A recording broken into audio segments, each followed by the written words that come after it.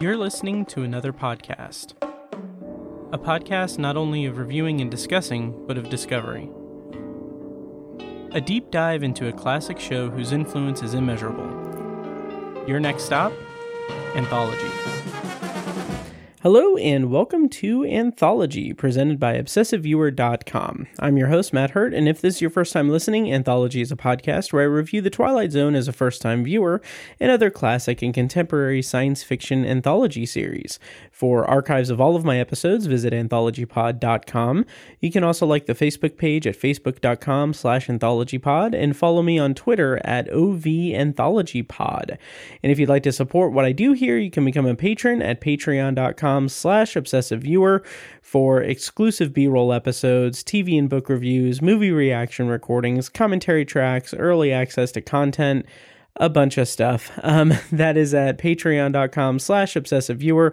We have different tier levels. So the $2 per month tier is basically the sweet spot where you get a lot of really good stuff. But if you want to do a little bit extra, you can go $5 or all the way up to $10 per month. All of that goes back to paying the fees to keep the podcast running and giving me a nice vote of confidence that I'm not shouting into the void. So anyway, that's at patreon.com/obsessiveviewer. I'll have another hard sell for you guys here in a second, but I just want to introduce the show. Tonight on Anthology, this episode is a little bit of a long time coming because I wanted to get this done last week, but I have had a busy couple of weeks. I am working on I've been hitting the pavement, just doing a lot of film festival coverage for Heartland Film Festival here in Indianapolis. I'm actually writing reviews for Nuvo.net this year for Heartland, so I've got all of that going on. So my time for this stuff has been a little bit less than ideal, but I'm having a blast doing that, and I hope you guys aren't too mad at me for making you wait a little bit extra for this episode, which is covering The Fugitive, which is the 25th episode of the Twilight Zone's third season, and it originally aired on March 9th, 1962, and of course I'll be rounding out the episode with a brief non-spoiler review of Science Fiction Theater Season 1, Episode 32, Beyond Return. And before I get into the episode proper, as I've been doing recently, I want to just kind of take a moment to talk about my experience from the world of fiction and science, where I just basically break down a couple of things that I've done lately or watched or read or what have you in terms of science fiction, because I kind of always want to keep that at the forefront of my media, intake and everything. So I will start off by saying, I can't remember if I said this in the last episode, I'm sure I did, but over on Patreon at the $2 level, I've been doing episode-by-episode reviews of the Netflix German sci-fi series Dark, which is incredible. It is an incredible show. I'm about to start season 2, and I can't wait. What I did, though, in this previous week is basically I finished season 1 of Dark. So I have 10 episodes on Patreon of me talking after each episode. Basically, I spend an hour up to an hour and 27 minutes just talking about my thoughts about each episode. So season 1 of Dark has about 11 hours worth of content on Patreon of me talking about it because I cannot get enough of that show. What I did, though, is I released the first 2 episodes in a full episode of Obsessive Viewer. So if you want to kind of get a taste for what those reviews are like before you commit to doing the full $2 per month thing on Patreon, go to obsessiveviewer.com, listen to episode 383. That is just my first 2 episodes of Dark from Patreon. So check that out. Even if you don't do any of that, watch the show. Dark is just really good. It's right up everyone's alley. If you're listening to a Twilight Zone podcast, you will like Dark. So anyway, that's one thing. The next thing I want to say is that I saw the movie Don't Worry, Darling. which again, hard sell. Patreon.com/obsessiveviewer. At the $2 level, I had an immediate reaction review. I spent about 45 minutes just talking through my feelings about Don't Worry, Darling. But I'm going to share a little bit here. I'm not going to spoil Don't Worry, Darling. I do go into spoilers on Patreon, but Don't Worry, Darling was so disappointing to me, and it's Olivia Wilde's sophomore effort. She her directorial debut was a few years ago with Booksmart, which I loved. I loved Booksmart. I thought it was very good, very funny, a very fun twist on that kind of last night of freedom or last night of high school kind of trope, coming of age storyline and everything. Very good. Really loved it. Don't Worry, Darling had me excited because I really like Florence Pugh, and the plot and the previews made it look like this was right up my alley. It looked like it had very strong Twilight Zone vibes, Black Mirror vibes, all of that. I'm not going to spoil it, but Don't Worry, Darling was a massive disappointment. It was very... I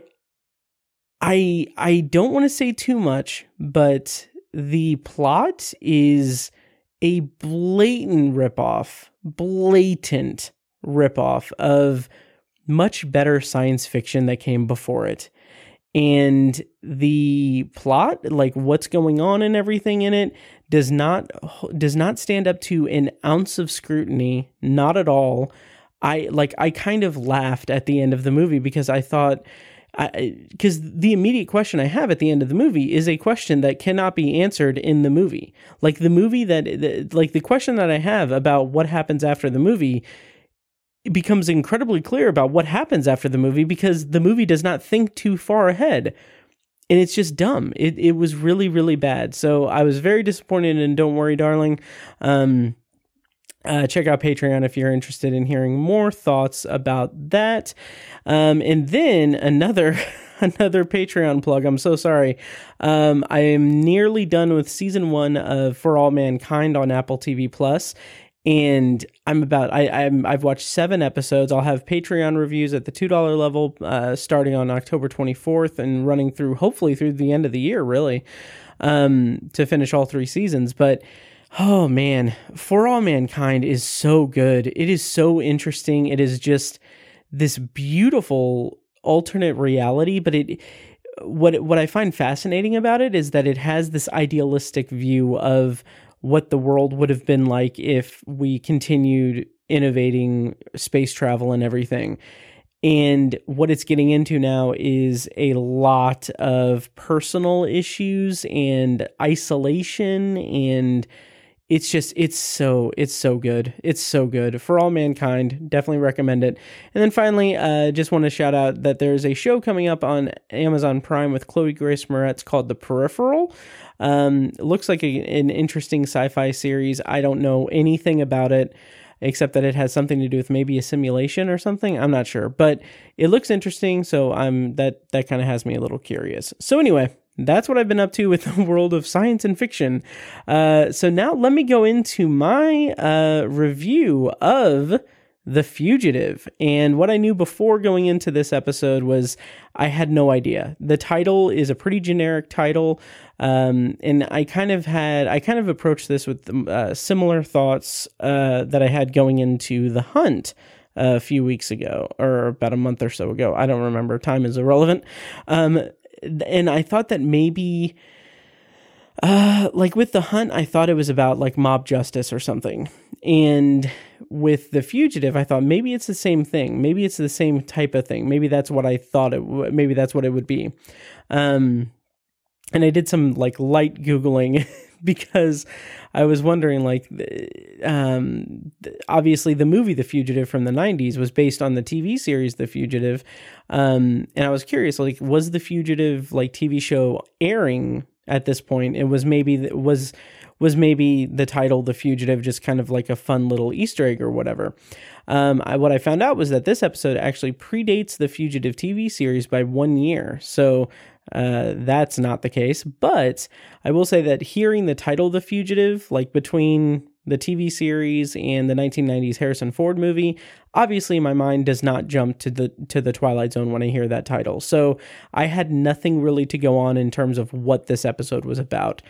And yeah, that's basically all I have for what I knew before. And so I'm going to go ahead and read a plot summary courtesy of The Twilight Zone: Unlocking the Door to a Television Classic by Martin Grams Jr. Of course, as always, I'm going to be spoiling the episode from here on out. So if you haven't seen the episode, please go watch it.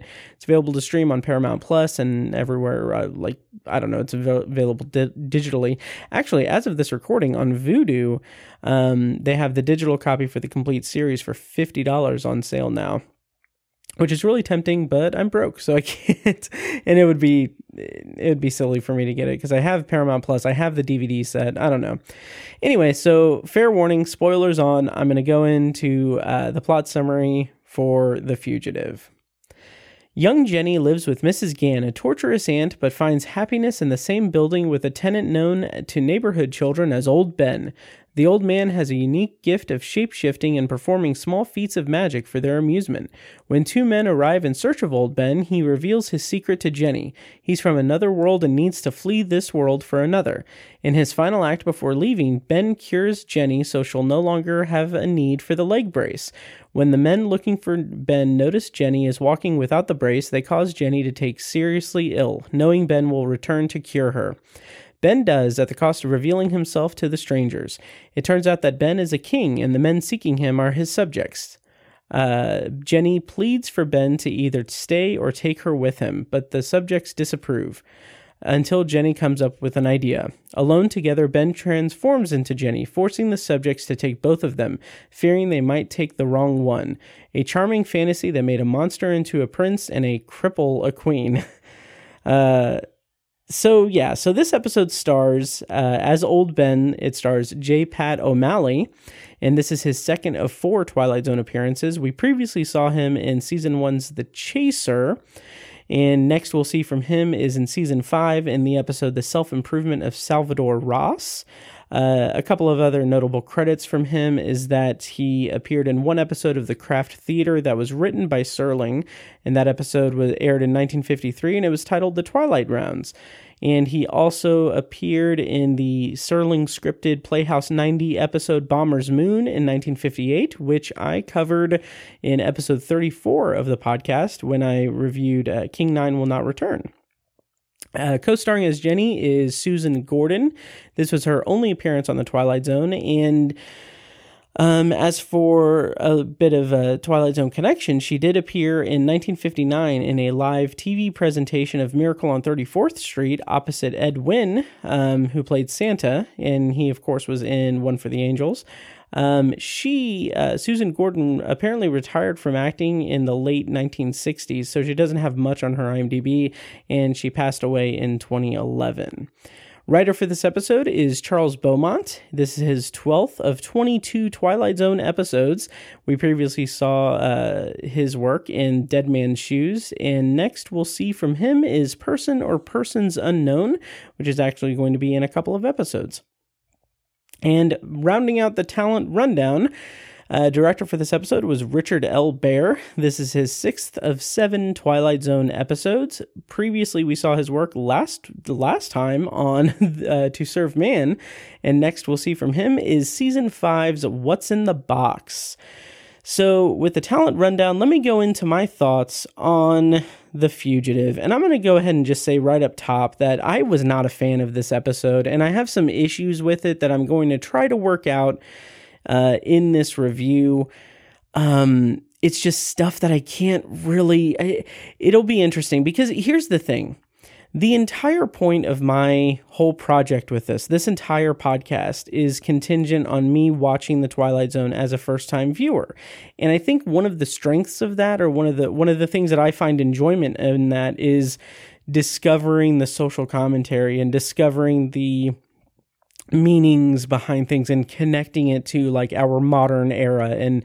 And unfortunately, sometimes that can be, kind of to a kind of depressing end, because it makes me realize like, oh, maybe we haven't progressed as far as we should have as a society or as a species or what have you if we're still dealing with the same problems. That is something that I find really fascinating about doing this podcast and watching this show for the first time.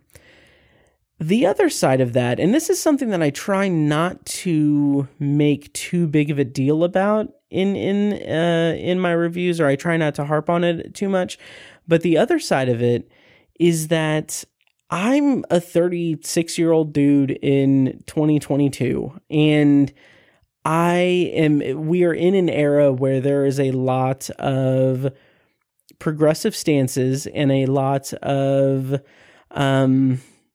of calls for of things being problematic and everything. And I try to see this through the lens of like the 60s and everything. And I'm aware that it's a different time, but I found myself kind of struggling in this episode to reconcile like the ending with like the kind of modern things that are, you know, in our society and that have been talked about openly and everything. In particular, you know, I don't know how to like predatory behavior and grooming and things like that. Not to say that this episode has that or is intended to be that. And that's the struggle point for me. That's where I'm struggling with it, because I'm sure that Charles Beaumont didn't intend to have any like skeevy kind of points in this, but the finished product doesn't really gel with my, you know, douchebag millennial liberal guy in 2022 sensibilities. And that's something I'm going to have to try to work through in this review. But as always, I'm going to try to be as fair and honest as I can be. And hopefully I don't catch too much flack for, you know, for my thoughts on this show. I don't know. 'Cause again, I'm also reviewing this in a vacuum. Like, I don't know if this is a point of contention with the fan base. I don't know how people feel about this episode. I don't know if I'm overreacting and having an adverse reaction to the episode, or if there's something I'm missing. I don't know. But anyway, I guess that's kind of a disclaimer for this review, but I'm going to press on and go into my review of The Fugitive. So we open on a playground. There's a bunch of kids playing baseball with old Ben standing by. And at first I thought, I wonder if this is going to have anything to do with baseball, but not really. But it is a good way to kind of introduce us to the fact that we're on Earth, first of all, like positioning us there, and just showing this just piece of Americana, and just showing these kids playing America's pastime on a playground in a park.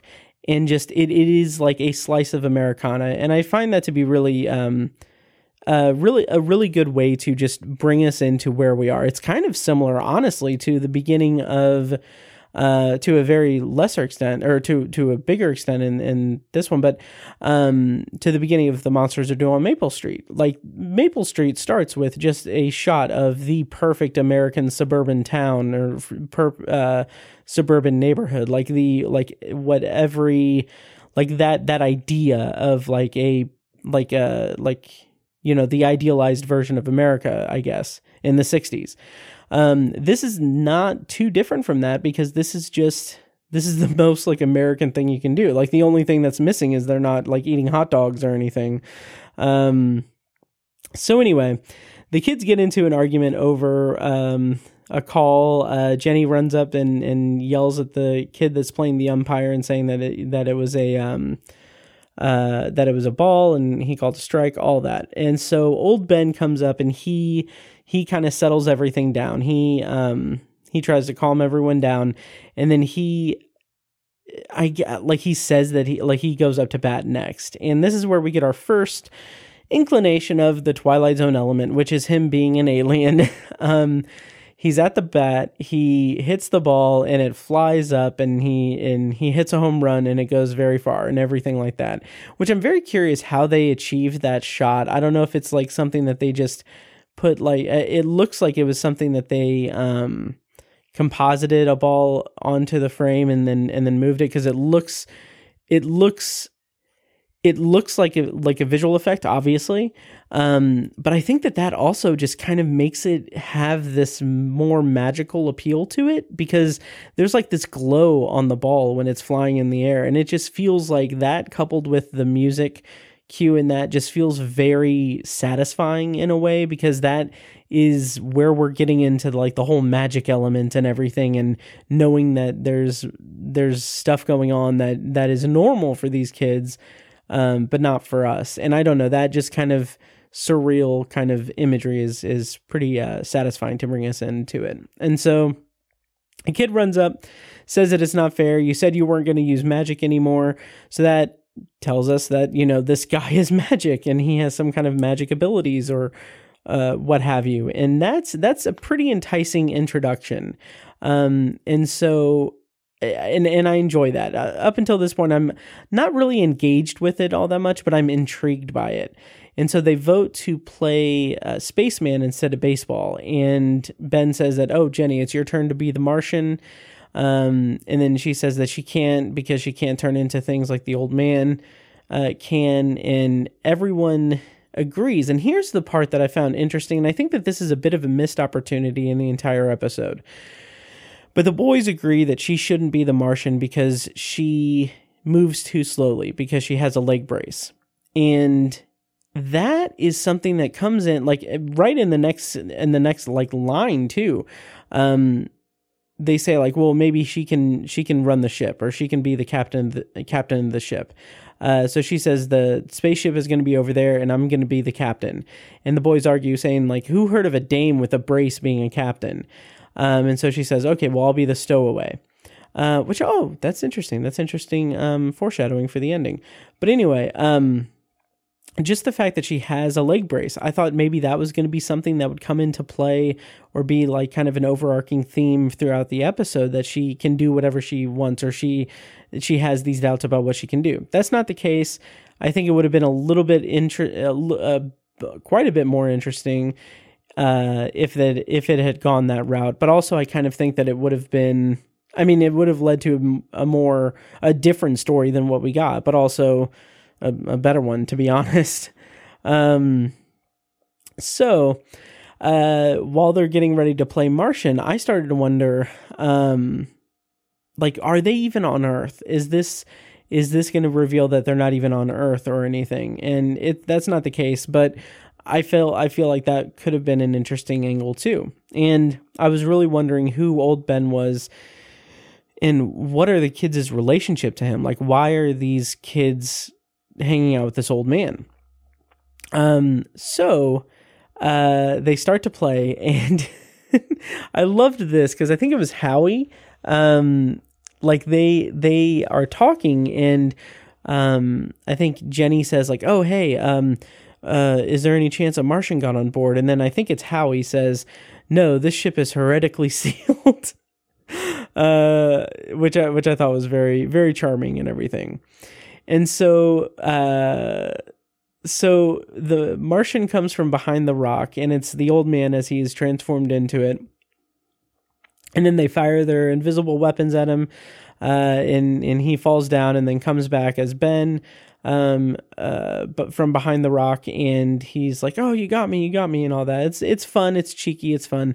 I will say that even though this is obviously a few years before The Outer Limits started, just the creature design, it just really made me think of The Outer Limits, and how The Outer Limits has like the bear in each episode. I think that's what it's called. I don't know. But anyway, shout out to my friend Victor, who does the Outer Limits podcast. He's back and he's doing more stuff. So awesome. Anyway, so after the Martian game is done, we get Rod Serling's opening narration as he's sitting on a park bench just off screen. And here is his opening narration for The Fugitive. It's been said that science fiction and fantasy are two different things. Science fiction, the improbable made possible. Fantasy, the impossible made probable. What would you have if you put these two different things together? Well, you'd have an old man named Ben who knows a lot of tricks most people don't know, and a little girl named Jenny who loves him, and a journey into the heart of the Twilight Zone. So I really like that at the start of this, he is describing the differences between science fiction and fantasy. And it made me wonder. So this is the third season of the Twilight Zone, and it reminded me of back in, I guess it was 1959, right? When the famous Mike Wallace interview with Rod Serling before the Twilight Zone aired. And in that interview, Mike Wallace asks him, like, why science fiction? Like, what, like, do you think that, I can't remember exactly what he asked him, but basically the implication was that, like, don't you want people to take you seriously or anything? So that is just, like, showing that, science fiction was not a serious contender in terms of genre storytelling or anything, or in terms of storytelling on television. And it wasn't serious. Like, there's a lot, it's a B-movie kind of era for science fiction. So I wonder, and maybe I should do some research or something, or maybe I would love to read like a history of like science fiction or something in American media. I don't know if something like that exists. If there are book recommendations you have for me for this subject, please let me know.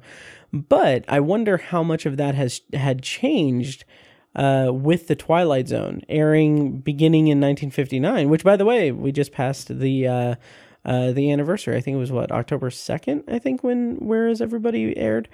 But anyway, so anyway, I wonder how the kind of pop culture zeitgeist changed in terms of its relation and attitude towards science fiction and fantasy storytelling after being almost 3 seasons into the Twilight Zone. So I'm curious. Then again, the Twilight Zone got canceled, so I mean, who knows? But anyway, that's just something that I was kind of wondering about. So after the opening narration, we come back and we have Ben roller skating with Jenny on his back. They're going down a residential street. It looks like kind of like New York City kind of place. It actually looks like the set, and I don't know if it was like a backlot or whatever, but the set looks very similar to what they used for One for the Angels back in season 1. And so then they stand on the stoop of the apartment building, and Jenny Ben says, all right, well, let's go up. Oh, first they have the little conversation where, she gives him a peck on the cheek, and then he says this, like, impromptu, like, poetry about it. It's just a very fun, kind of cute back and forth, and saying, like, what's that from? And, oh, it's an Earth poem. Oh, you made it up then. Like, just those quips that banter is really fun. But she says, he says, like, all right, up we go. And then she's like, well, what about your skates? Because you can't, climb the stairs in skates. So he kicks them off and then makes them disappear with his hands. Very interesting. And that's where we get our first shot of the two government-looking men staring as they go inside. And those men, I do appreciate the kind of switcheroo of the episode at the end, because the costuming of the episode and the framing of the two men really, really make them look like they are like government agents that are out to get Ben and capitalize on his powers and everything. That kind of classic story. And so I really like that level of misdirection for the episode, because that's not what it is. And it turns out to be something completely different and much less nefarious. But everything down from the costumes to just the framing of it just looks very much like intimidating government men that are looking to capitalize on something that's out of this world or supernatural or paranormal, whatever. So as they're climbing the stairs, as Ben is carrying her up the stairs, Jenny asks him why he doesn't make her leg well. And he doesn't really give an exact answer. He says that it would take all the fun away from him carrying her up the stairs, and that then if he says that it's best that I don't, because then you'd get a younger boyfriend. Which, again, this episode I have some issues with it, and it's just, I don't know. I don't know, guys. I'll save that for the end, but it rubs me the wrong way, and I don't know. But anyway, so they get up to the top of the stairs, and they go to Jenny's apartment where her aunt is waiting for her. And Ben, basically her aunt just berates her, screams at her, and like yells at her and tells her that, you know, she's not going to get any supper. She's going to get, she's going to end up in an orphanage or whatever. Very, very just like horrible, like abusive lines and everything toward her. And Ben kind of steps up and defends her and tells her not to speak to Jenny like that again. And her aunt just screams at him and tells him to stop hanging around Jenny. You like, I don't know what you're doing. You need to stay away. So then she slams the door in his face, sends Jenny to bed with no dinner. And then immediately after that, the two men knock on the door to ask questions about Ben. And Agnes is her name. She asks if they're cops, and they just say, yeah, sort of. And she's like, well, what did he do? And like, they're immediately dismissive. And I think that that's interesting because they're very much, they very much care for Ben, although we don't know that yet. So it's interesting that they're just like, we'll ask the questions. And they ask like how long he's lived there. She says 1.5 years. And she says that no one knows where he's from or what his real name is. And she says that the kids say that he's good with tricks, but I never see him do any. So it's an interesting kind of window into the atmosphere of this relationship between Ben and the kids.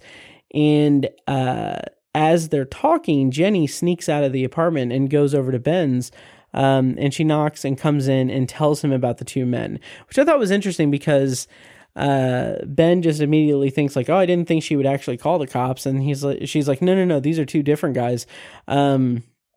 She didn't call them. They're just there asking about you. And he asks what they look like. And when she describes them, she's like, yep, that's them. They caught up with me. And he won't tell her who they are or where they come from or anything, which makes sense, but also is a little bit, I don't know, it kind of feels like a little bit belabored, I guess. And then they knock on the door, and as they're kind of knocking on the door, he's saying like, no, it's too late. And so she tells him like, you can hide under the bed or in the closet, whatever, they'll never find you. And I found that interesting because that's how the scene ends, and we get an act break to commercial, which that is a good like act break because we don't know, like the suspense is pretty solid there. And at that point, I was wondering, I felt like it was pretty obvious, but I was still wondering like, okay, he must be some kind of alien. But I was wondering, who are the men that are chasing him? I was very much on that wavelength of thinking that they are government entities that are trying to ET him, basically. And I was wondering if he was the monster or if they were. And that is something that's going to kind of permeate throughout it, because I don't think either one of them are monsters at all. But I was kind of convinced that one or the other was going to be a monster in the story. And so we come back from the commercial break and Ben is gone.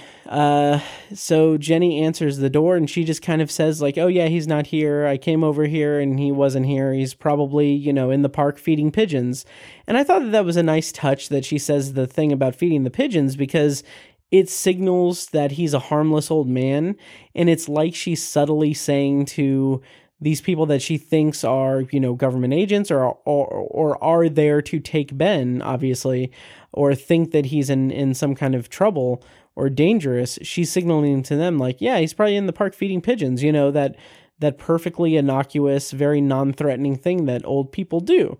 And so I kind of appreciated that a little bit, even if, the entire storyline I don't really like all that much, but I thought that was a nice touch in terms of subtlety in the screenwriting and the dialogue. And so they leave, and Agnes takes Jenny back home, and she's even more furious. She screams at her, threatens to beat her. She says, and sends her to bed, but she says, like, I should beat you senseless, but honestly, I'm too tired, so just go to bed. And so she goes to bed, and we see that she had a small mouse in her pocket, and it's Ben. He transformed into the mouse. Pretty cool, pretty fine. And so that's where we get more information and more detail as the show is kind of slowly unfurling this information to us and everything. So he says, first of all, he kind of tells her that she should start really minding her aunt and that she should forgive her for what she does and everything. And he says that Agnes is a very nervous person and thus not wholly responsible for her actions, which I don't know. I don't know, because I get the logic of that. And I understand that this is the show communicating to us that Ben is a compassionate person and he has this ability to read people as well.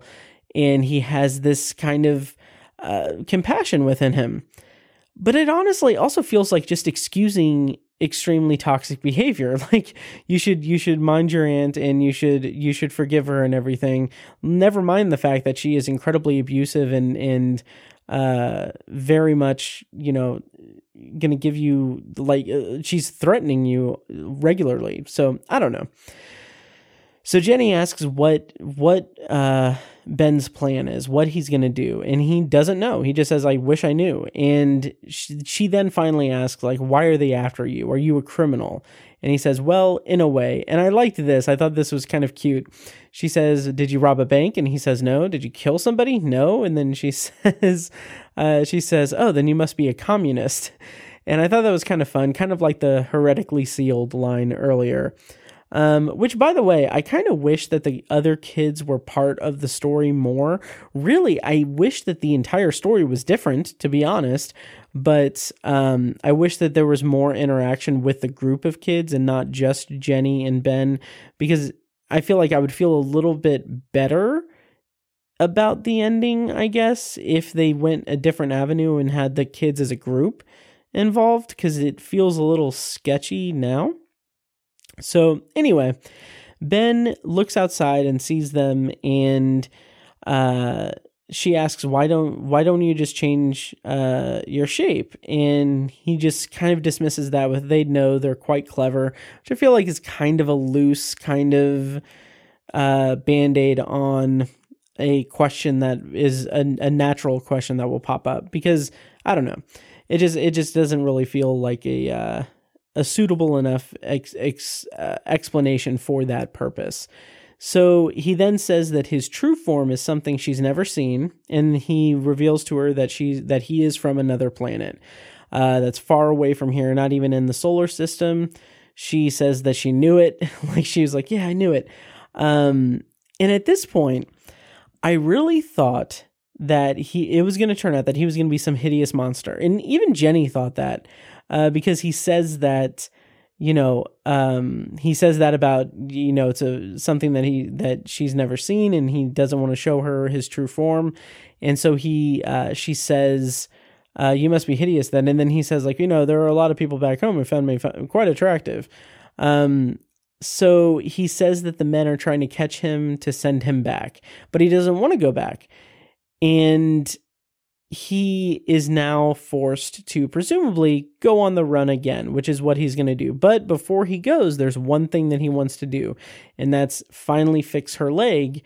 And he uses this little device to do it. But before that, we get a shot of Agnes in the kitchen overhearing Jenny talking. And Jenny says, is it going to hurt? And be careful, which...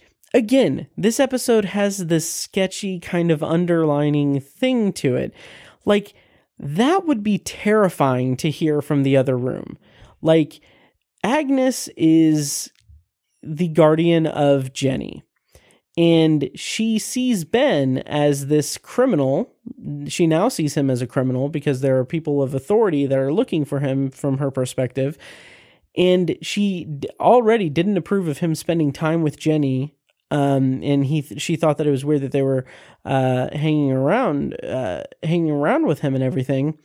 And so for her to overhear her niece saying, "Is it going to hurt?" and "Be careful," it's just, I don't know. It leaves a poor taste in my mouth of what the implication could be if someone were in that position and overheard that from this little girl's bedroom. So Ben tells Jenny to close her eyes, and he has this I think it. Oh God, is I think this is the right word. It's like a whirring dervish. Is that what it's called? A whirring dervish? I don't know, but it's some kind of like handheld device, and he presses a button and it whirs to life, and he uses it over her leg, and she's fine. So Agnes walks in then, but by the time she's inside, Ben is gone. He's now a fly who flies out the window. And Jenny gets up and sees that her leg is healed. And so she calls to Ben out the window and tells him not to leave her. And here's the thing.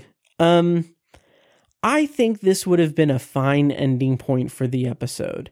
I would have liked to have had the men kind of confront Jenny and explain who Ben is after he is left.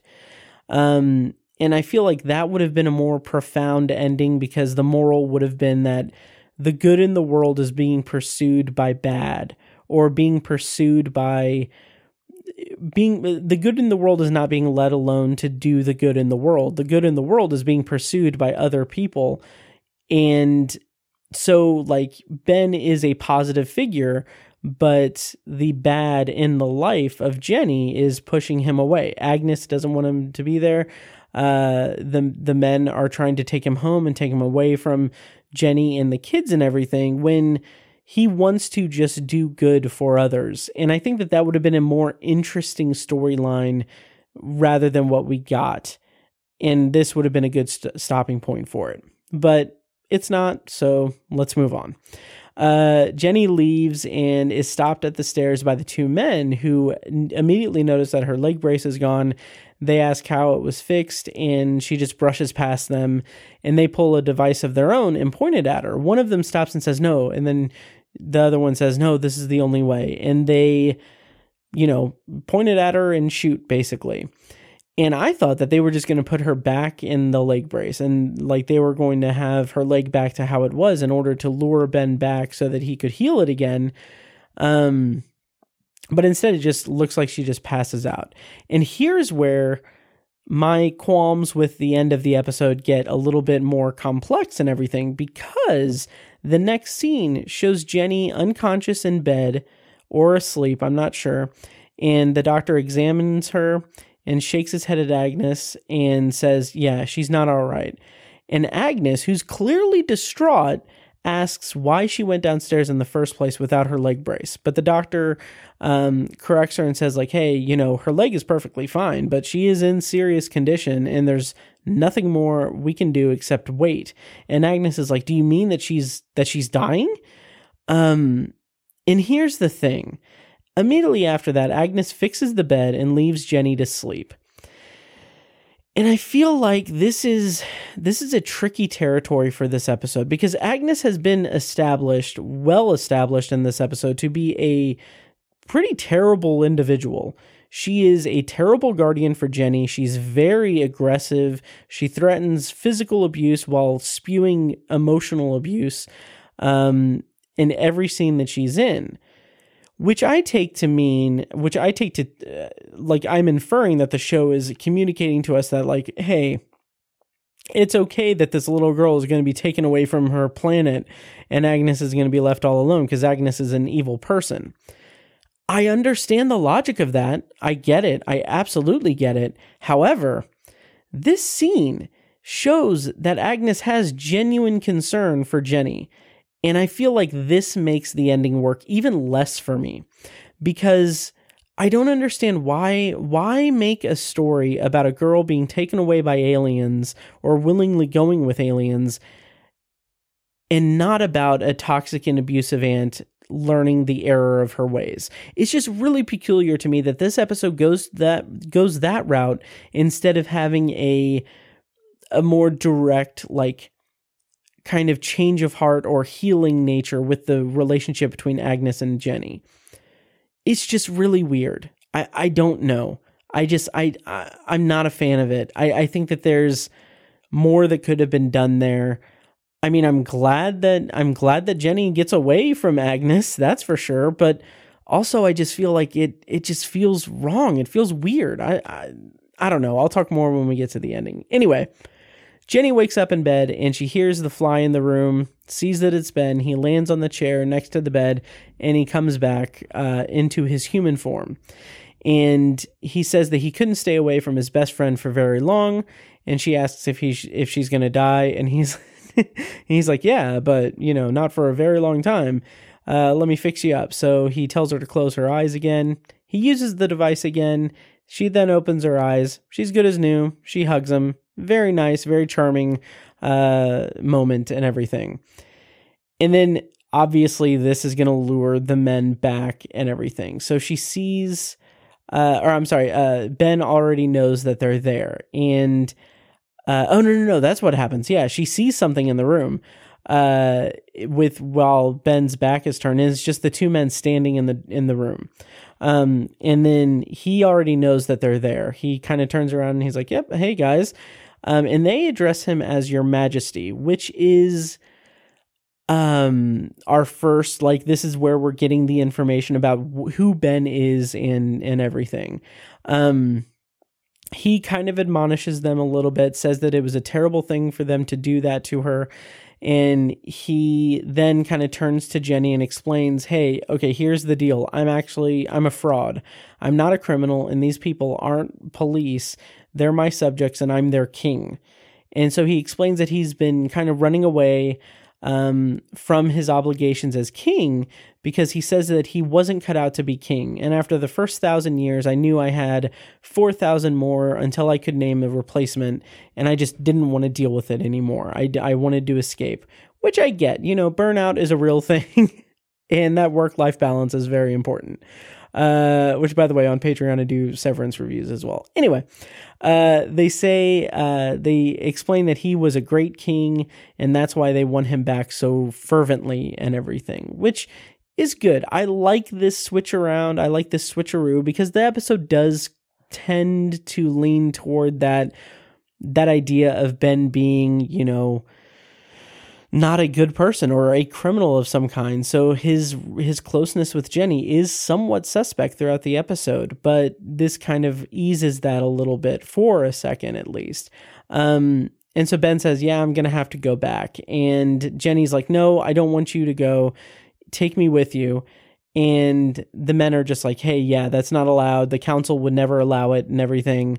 And so Jenny just basically starts pleading with him to take her with him, which is touching. It's sad and everything. And then he says, I can't, my hands are tied. And then she whispers something in his ear.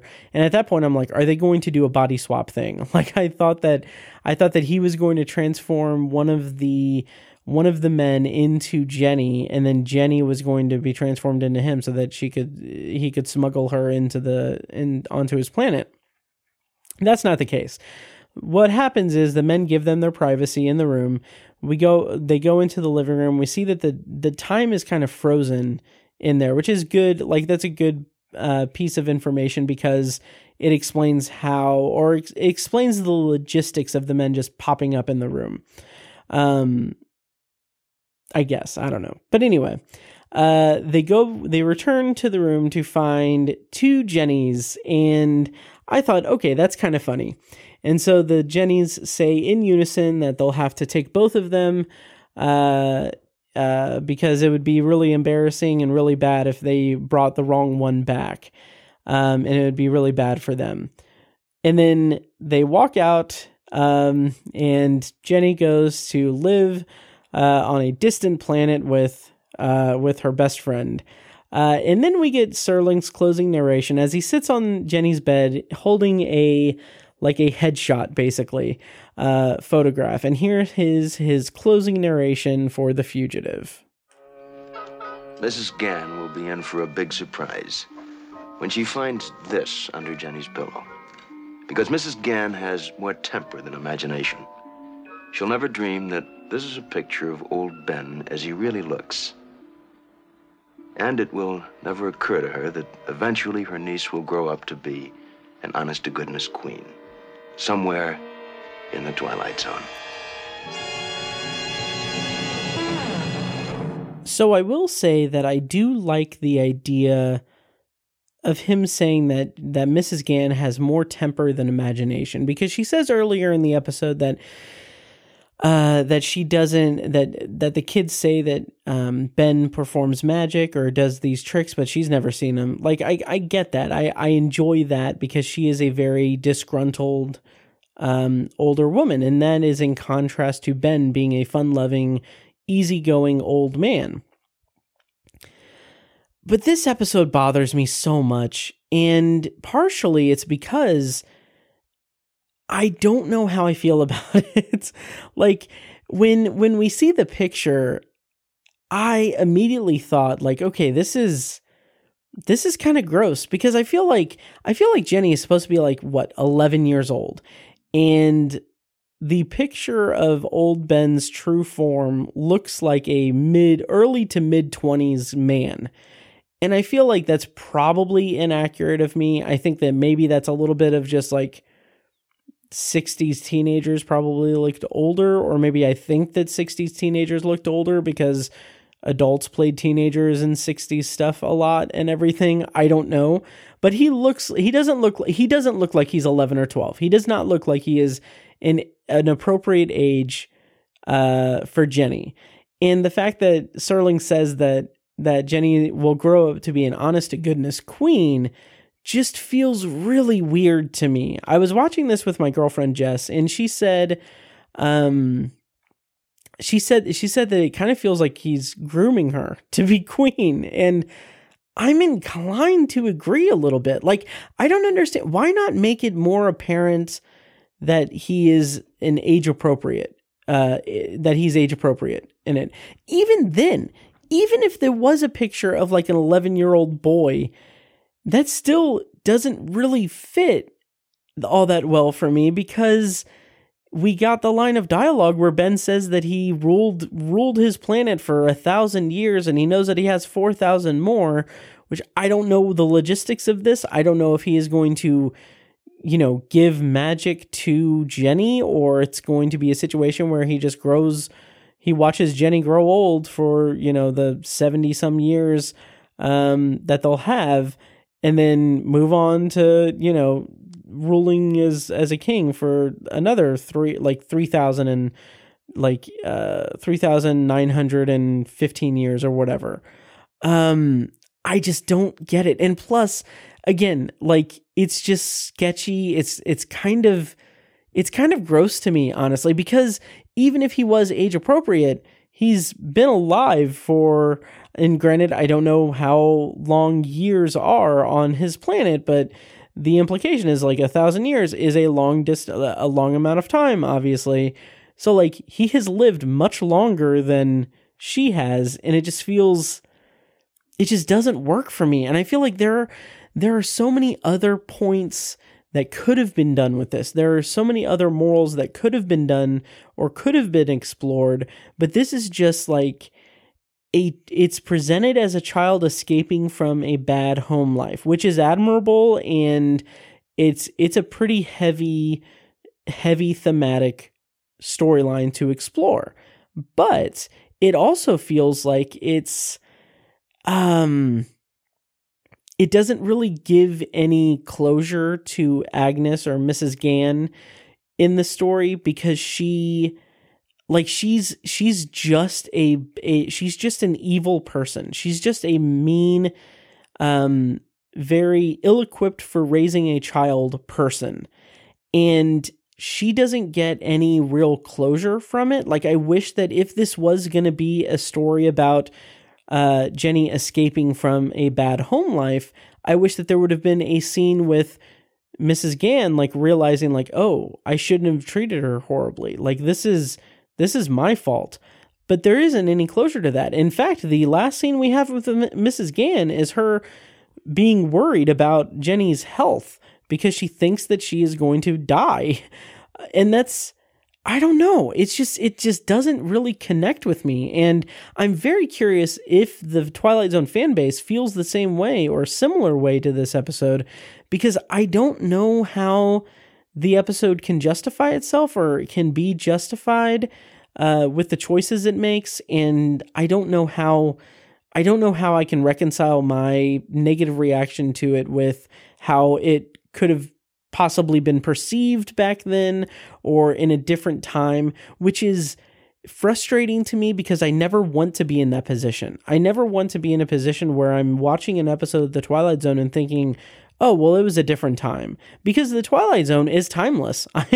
I'm over halfway through the series. This show is immaculate. It's timeless. It's one of my favorite shows of all time.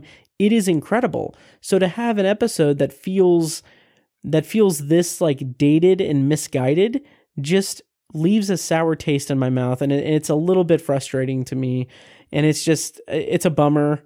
And especially on another note, it's kind of a bummer because I haven't really been that into the last few episodes of The Twilight Zone. I think The Hunt was the last episode where I was like, oh, this is a really good, strong episode. But like the last couple of episodes, even To Serve Man, I wasn't that hot on. So I don't know. Hopefully we bounce back with the last 10 or however many episodes of season 3, because I know that season 4 is going to be an interesting experience. But I don't know. This episode just kind of I don't know, just kind of bothered me a little bit, honestly. Yeah. So anyway, I got a couple pieces of trivia for this episode. Basically it's just light trivia. In Jenny's bedroom, there is a bunch of stuff, or there are 2 photos of a Chicago, or a couple of Chicago Chicago White Sox players. Let's see. Actually, let me read this. So they've been previously misidentified as Hall of Fame shortstop Luis Aparicio, a sports hero of Charles Beaumont's hometown. However, the player's uniform date to the mid-1930s, not the 1950s, when Luis Aparicio played. The lower portrait is actually that of right-handed White Sox pitcher Monty Stratton. Oh, Jesus. Wow. Stratton accidentally shot himself while hunting and lost his leg as a result. He battled back after his injury to pitch in the minor leagues despite having an artificial leg. Wow, that's incredible. Yeah. Oh, and Jimmy Stewart played him in a 1949 biopic called The Stratton Story. Anyway, so I guess both pictures are Monty Stratton. And then the other thing is that this is one of 4 occasions in which future stars of the Beverly Hillbillies appeared on The Twilight Zone.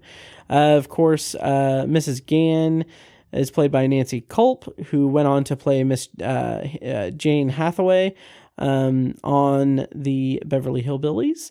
And let's see, Raymond Bailey, who played Mr. Drysdale in the Beverly Hillbillies, was a doctor in the season 1 episode Escape Clause.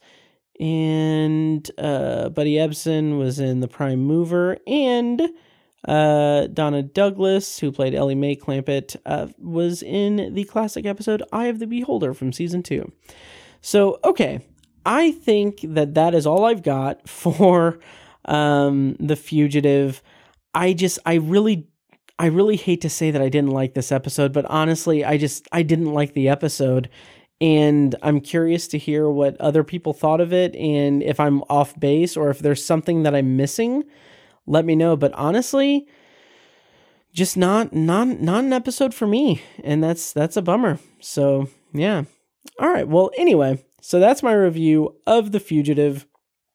I'm now going to round out this episode with a brief, non-spoiler review of an episode of Science Fiction Theater. This episode is Season 1, Episode 32, Beyond Return, which I'm going to play my little intro here, and then I'll review Beyond Return.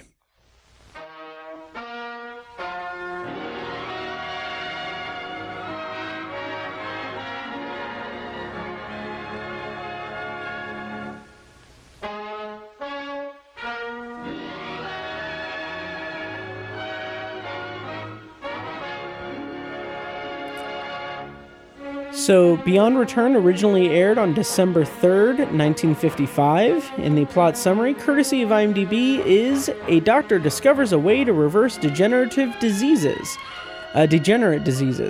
He experiments on a young woman who makes a complete recovery. He discovers she is beginning to exhibit extraordinary physical abilities, and he realizes he must reverse the process before it is too late.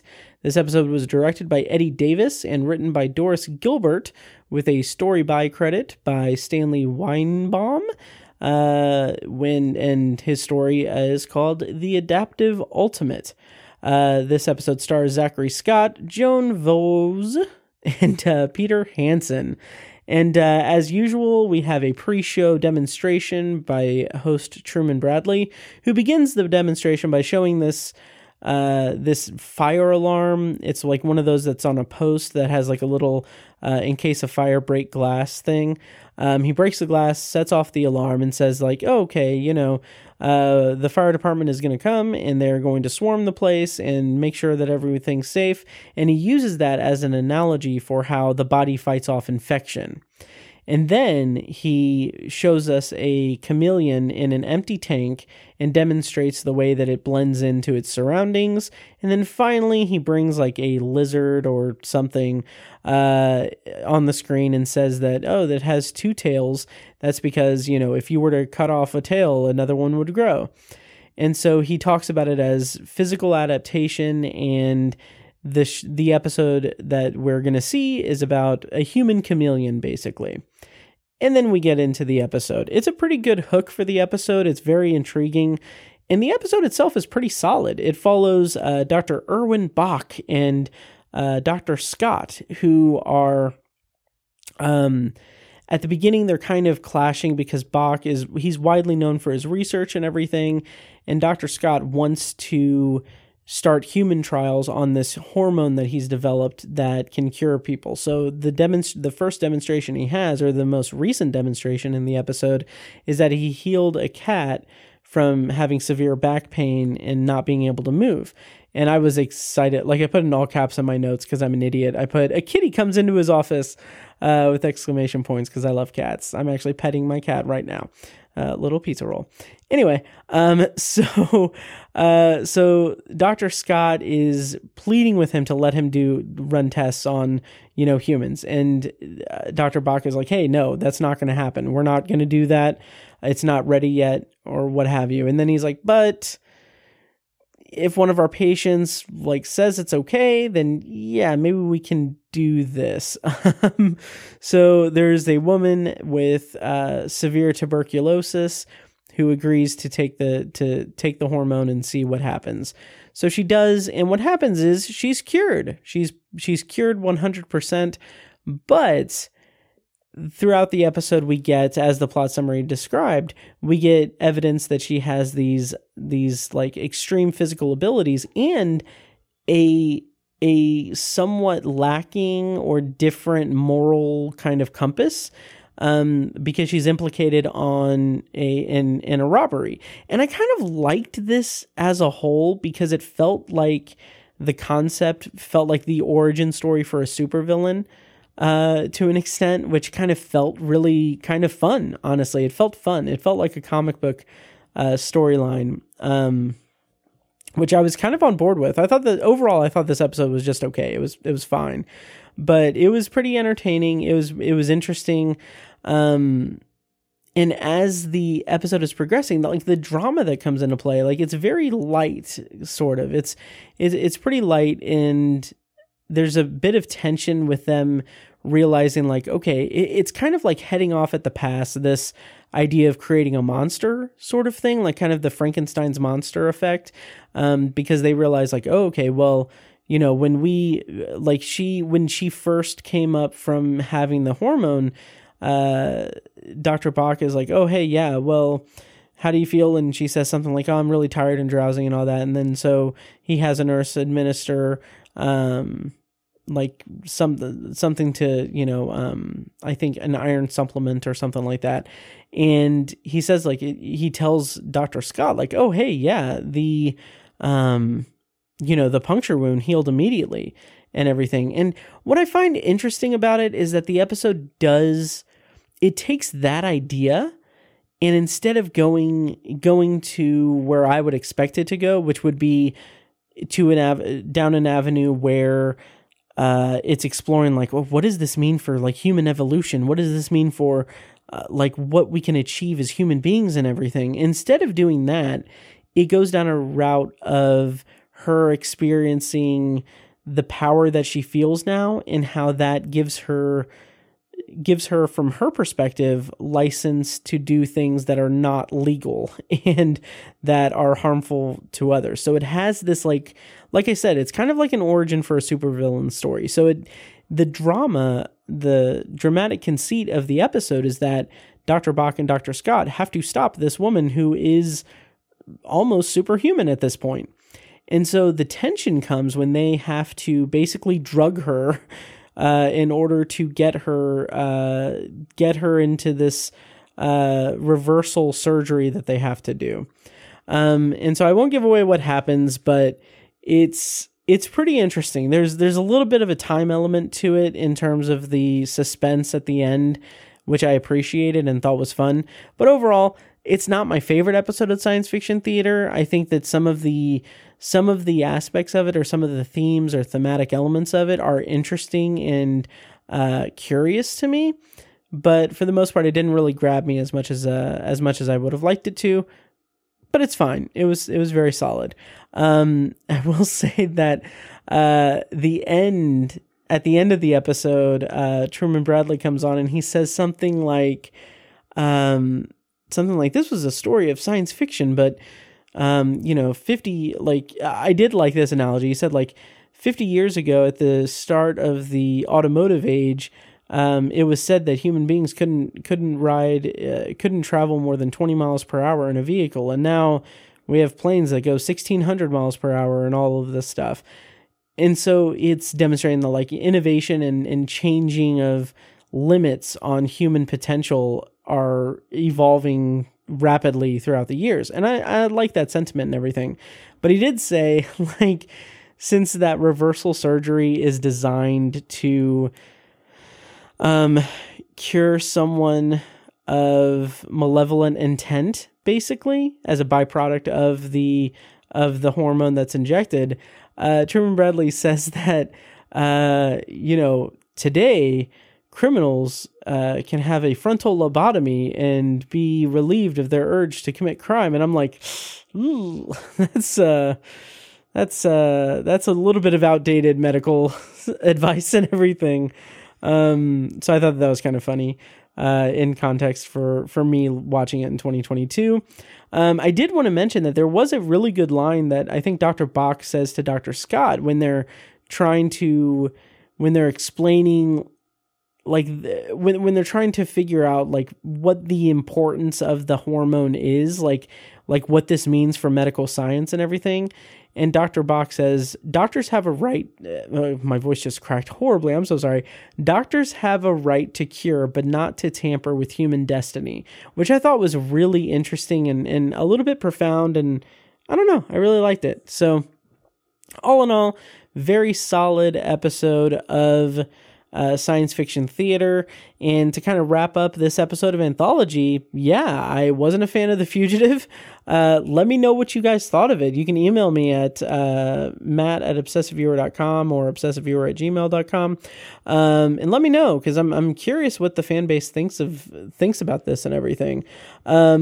Yeah, so next time on the podcast, I will be doing, it'll be episode 90, which is awesome. Like, obviously, I have well over 100 episodes under my belt for Anthology with all the bonus episodes, but it's cool that, in terms of the Twilight Zone proper, I'm getting to episode 90.